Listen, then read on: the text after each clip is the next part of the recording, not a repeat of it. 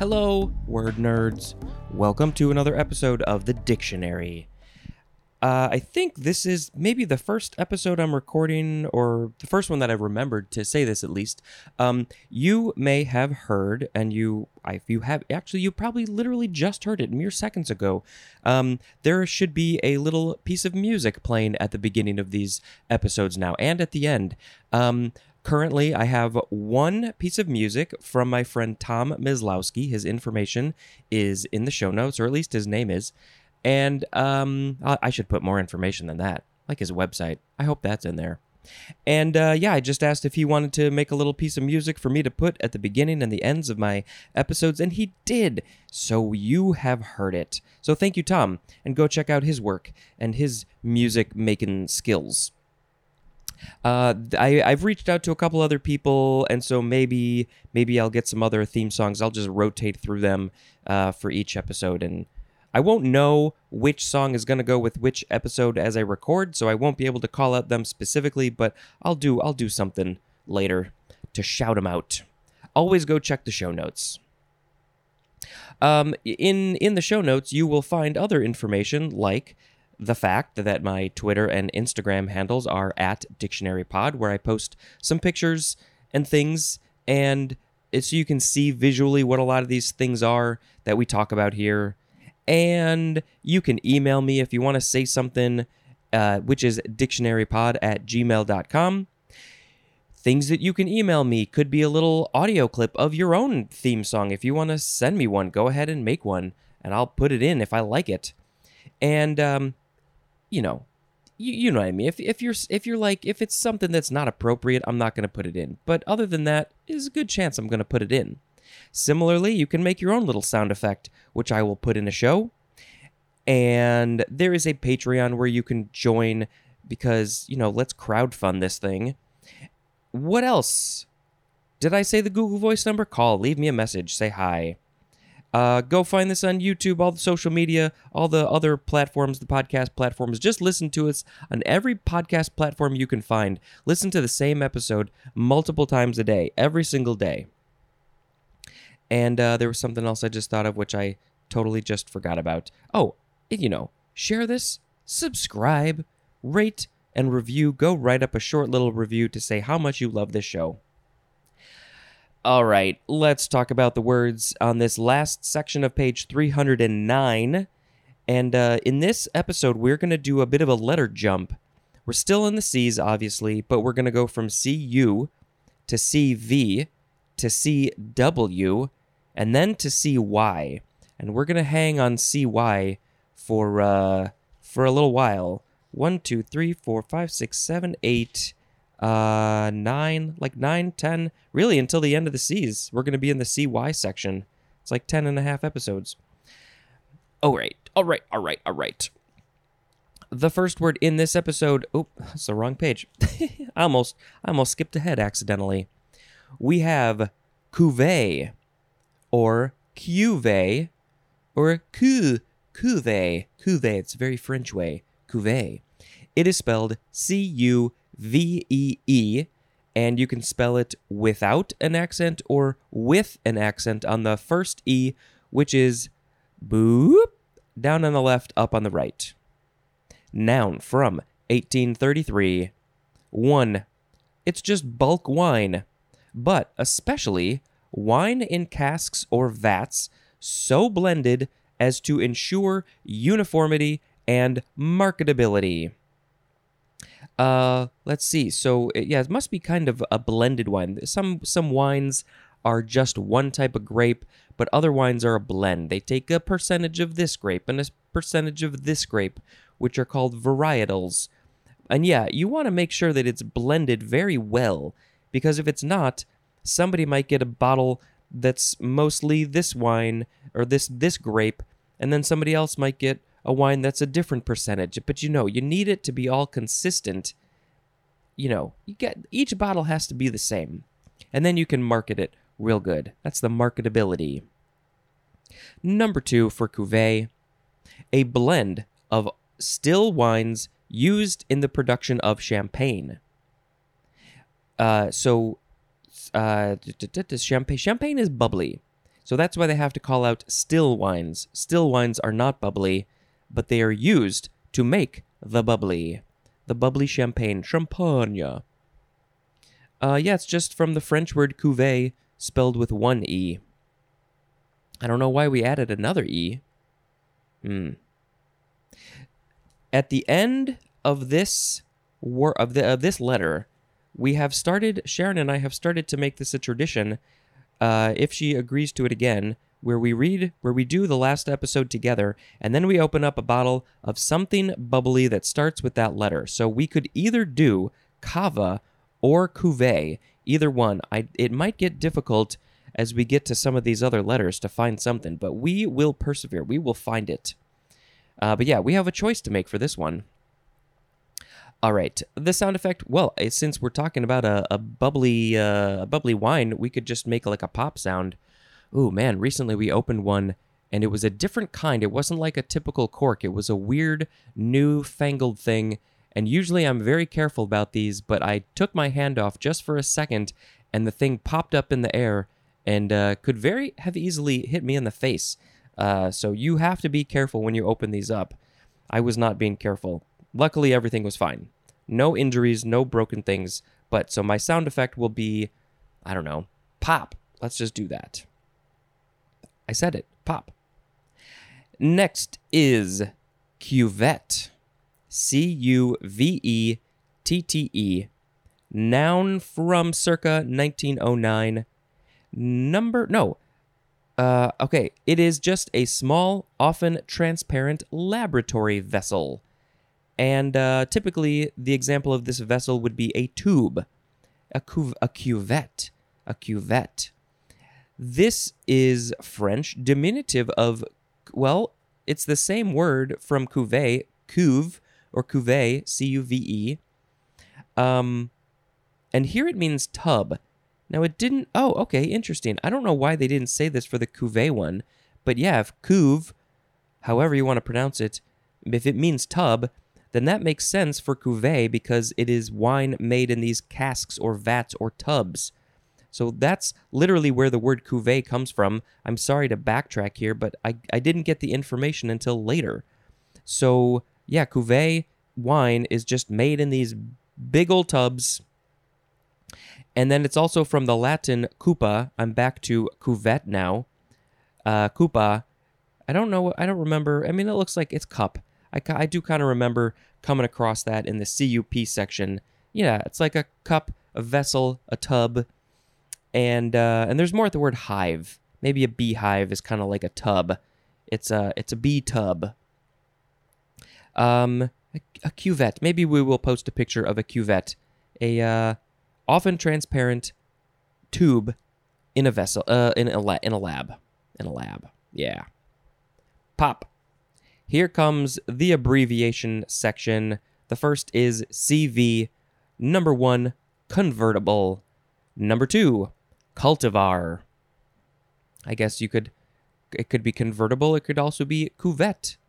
Maybe it's like a Corvette, which is a convertible. Pop. CV, all caps. 1, cardiovascular. And 2, curriculum vitae.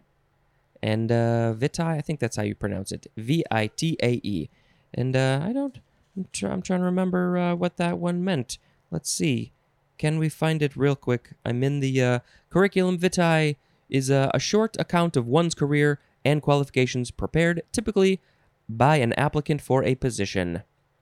It's like a resume kind of. Pop. CVA, all caps. 1. Oh, that's why they call it your CV.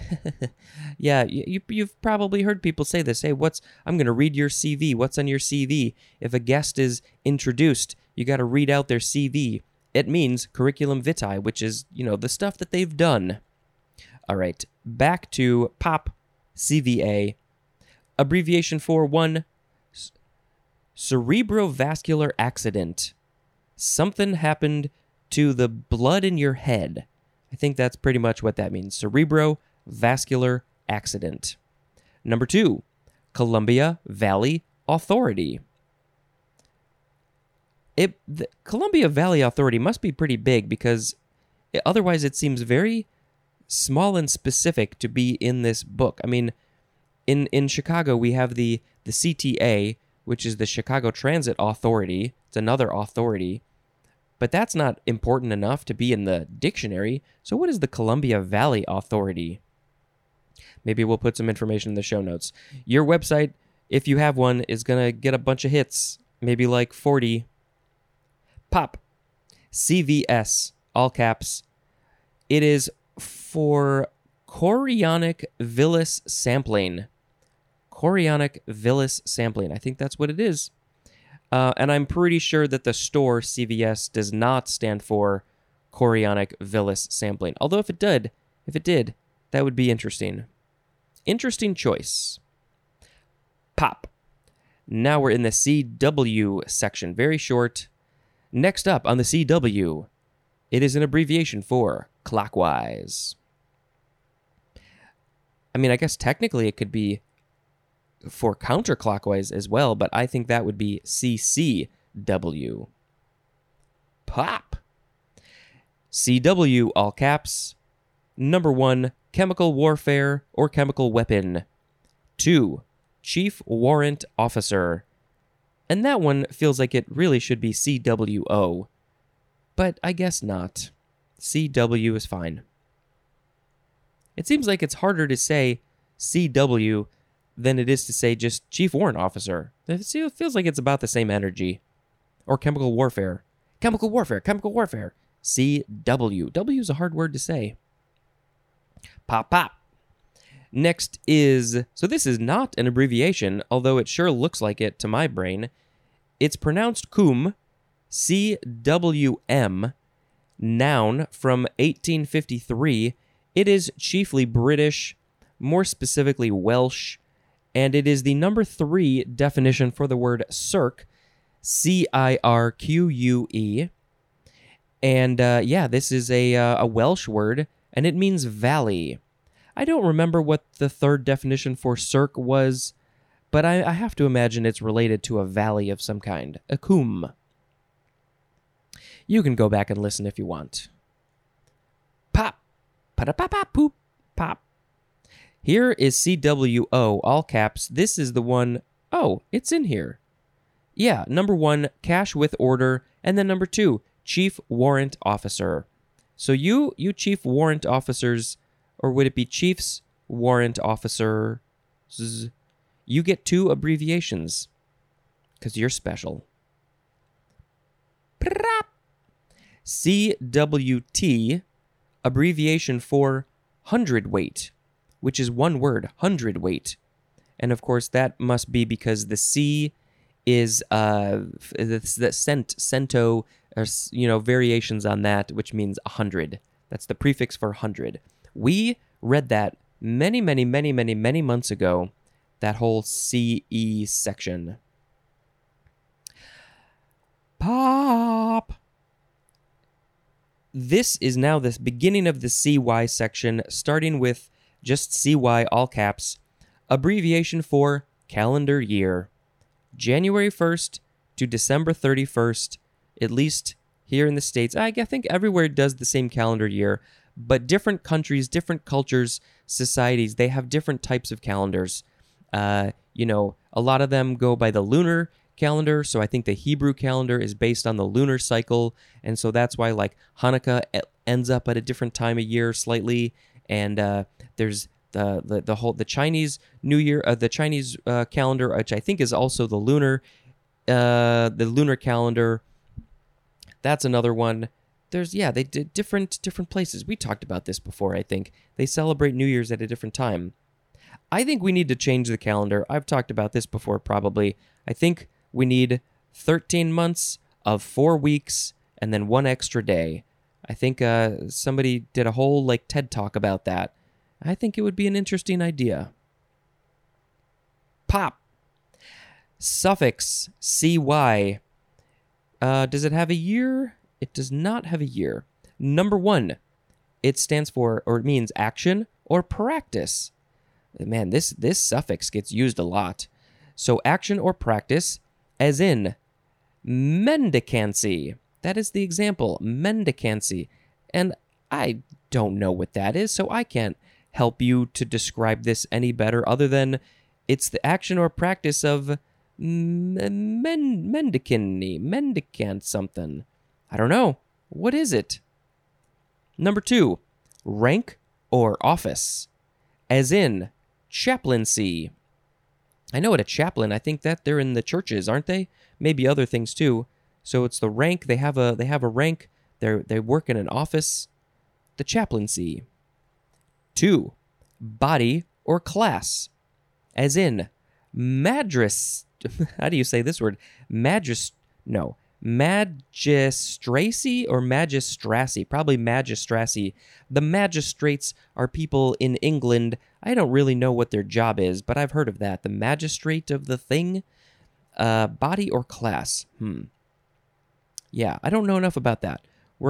In the M's, we're gonna learn about mendicancy and magistracy.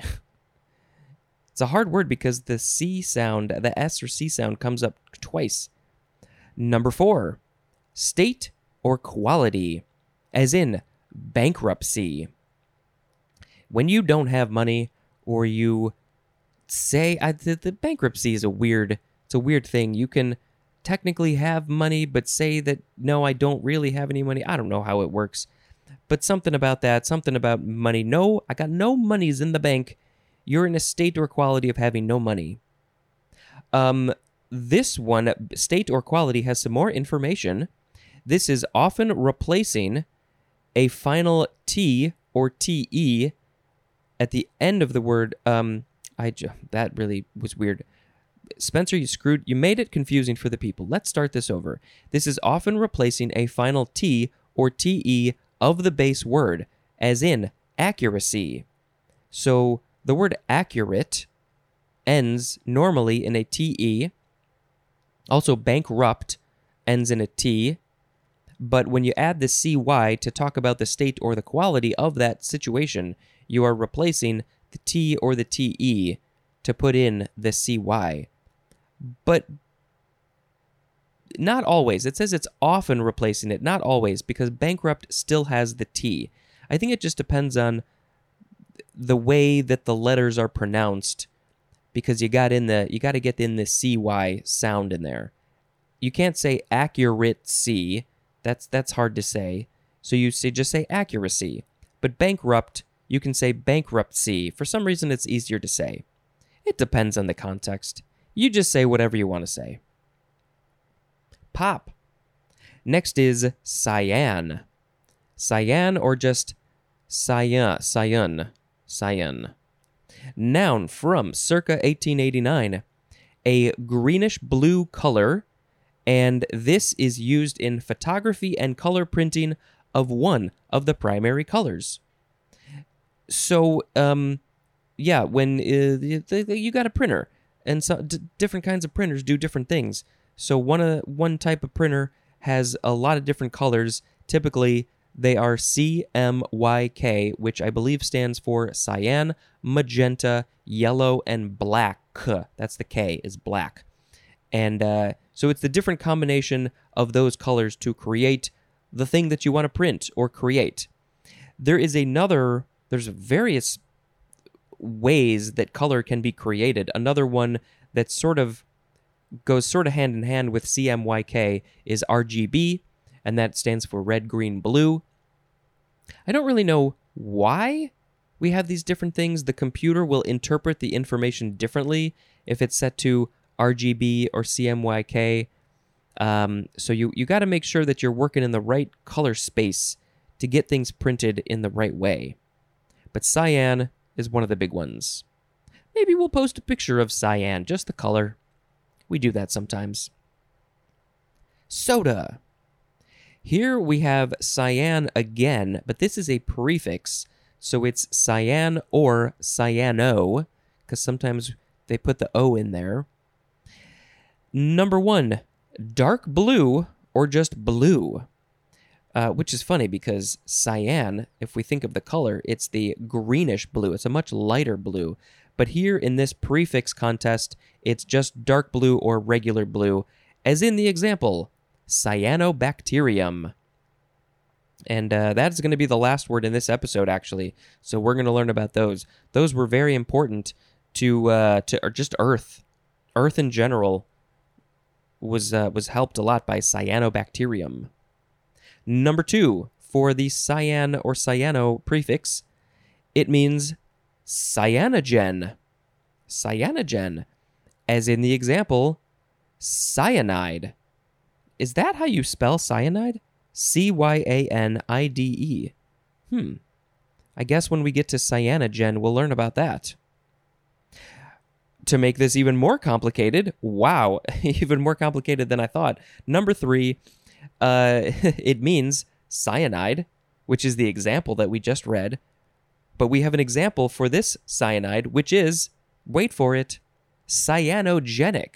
Cyanogenetic. So the prefix cyan can mean cyanogen or cyanide. I'm not even going to... It's very confusing.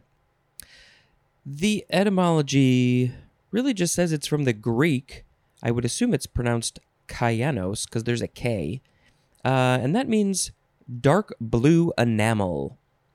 So yeah, that's why all this stuff is blue related. I assume cyanogen and cyanide, blue? I feel like cyanide is spelled differently. I could be wrong. Anyway, pop. Next is cyanamide. Cyanamide. Cyanamide. Cyanamide. Noun from 1838. 1. A caustic acided compound. CH2N2. You get the C's and the H's and the N's, and you have a caustic acidic compound. Sounds bad.